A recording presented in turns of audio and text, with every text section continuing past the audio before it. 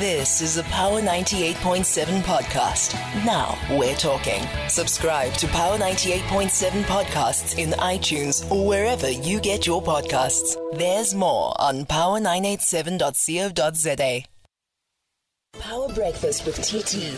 Weekdays 6 to 9 a.m. on Power 98.7. Coming up for 10 minutes before 7 on the Power Breakfast this Thursday morning. So, a survey conducted by the Human Sciences Research Council, looking ahead to next year's elections, indicates that South Africa's youth abstention from voting is not rooted in apathy, but rather in their discontent with the government, performance, political parties, and the democratic system.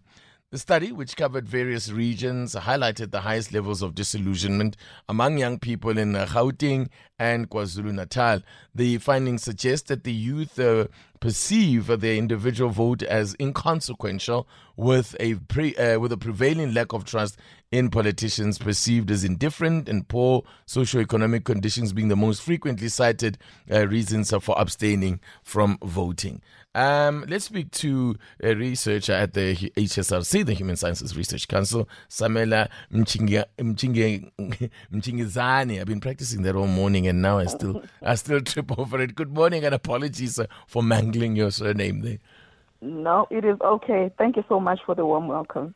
So, let's say, okay, firstly, maybe let's start with the survey and how it was done. I see you went for Gauteng and KwaZulu-Natal. Is that just for a start, or you'll be doing other provinces? Maybe just take us through the sampling and how you did it. Okay, first, our study included the youth from 18 to 35 years old. Mm-hmm. We used a data-free Moya app. This app usually has 6 million subscribers. It's got about 800 users per day. Okay. So we conducted our survey, and then my presentation focused on those who said, no, I do not intend to vote. It does not represent all youth, but those who said, no, I do not intend to vote. And that was 42% of our sample. And 42% is about 5,086 youth, sorry. So that is how we sampled our youth. And it was basically voluntary. So a young person would just click and then they respond, whether it's male, female, poor, etc., unemployed, all those things. But yeah, just to delve into what you've been mentioning in the past minute. Yeah. Intention to vote in the app. A lot of our youth, as I've said, they are not sure. But the main reasons they cite is that we do not know who to vote for. We don't know who to trust with our vote. It's not that the desire to vote is not there. They want to vote. The energy is there. The main reasons they cited for not wanting to vote is dissatisfaction with democratic leaders. About 82% they said that they are dissatisfied with democracy or democratic leaders, dissatisfied with the national, provincial government, political parties, right down to the individual politician. Yeah. So there is a strong sense of distrust.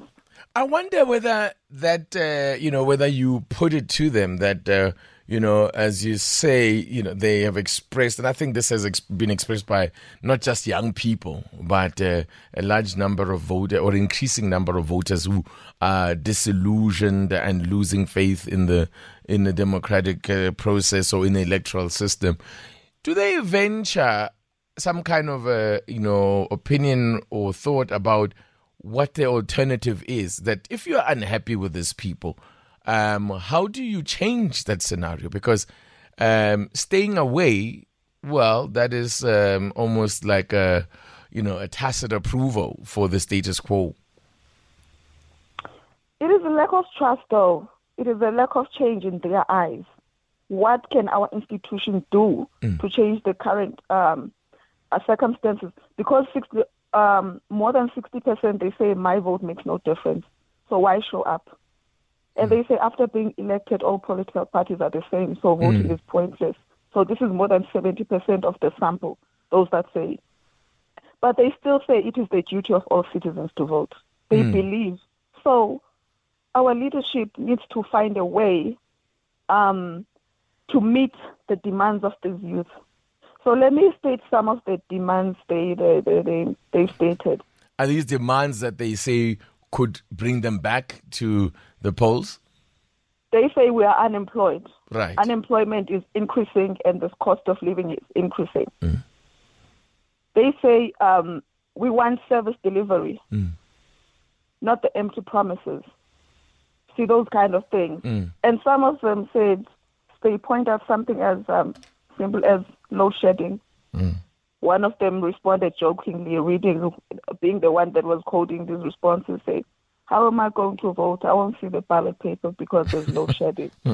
So it's those kind of responses. But at least they still have a strong sense of humor.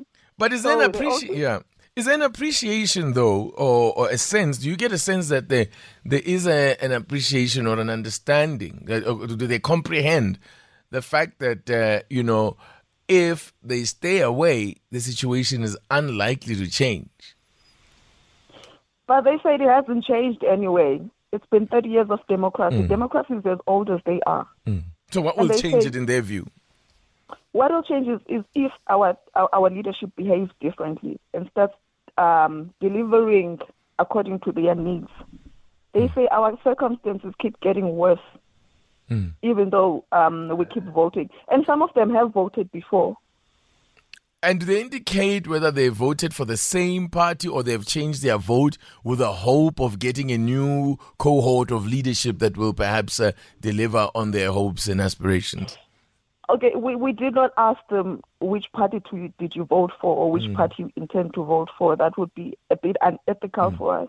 No, not so much which party did you vote for, but rather did you, in the times that you voted, have you voted for the same party or have you changed in the hope that somebody else, a new party, can come with new ideas? Considering the upcoming elections, there's some polls that I'm presenting to you that says we do not intend to vote. They just say, I think I'll sit at home. Wow. They don't say, they have no hope at all. They don't think, they say, for instance, they say voting makes no difference. It's meaningless. There's lack of efficacy.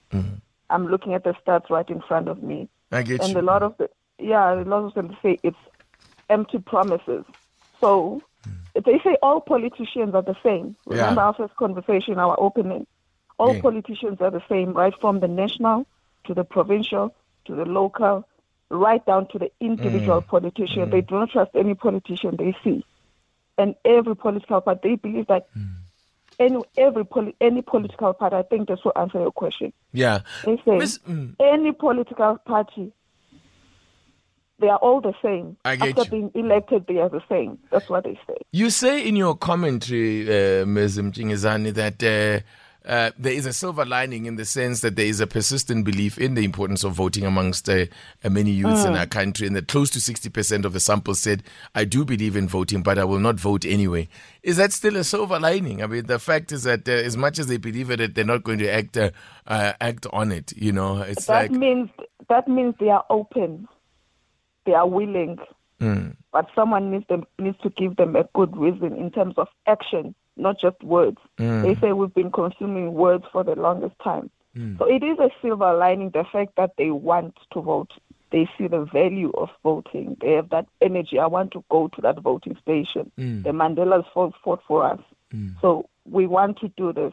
But we don't see anyone who wants to help us. After being elected, they all behave the same. I know it sounds negative, but this is what our sample is saying. Yeah, it doesn't sound negative per se, but it sounds like you are in an intractable situation because it's one of those chicken or egg situations where how do you get the change you desire if you do not participate in a process that can bring change? If they've lost all hope in the political system or in the electoral system, what is the alternative as they see it? Do they maybe think of supporting community-based groupings, NGOs or civil society groups that will do things in the community and do, let's do it for ourselves type of thinking? Yeah, that is an important point that you're raising there. You mean just entering at a grassroots level and trying to do these things for themselves. That is necessary. We need to inspire ourselves as the youth as well to do these things. So yes, they are interested, especially when it comes this is comes across as a job opportunity, what you're saying right there, doing something for yourself. Yeah, they are interested in things like that, but it is the lack of trust. They don't believe that if I put my faith in another person, that my needs will be met. Okay. They are willing to enter at grassroots level to do whatever they can to better their circumstances.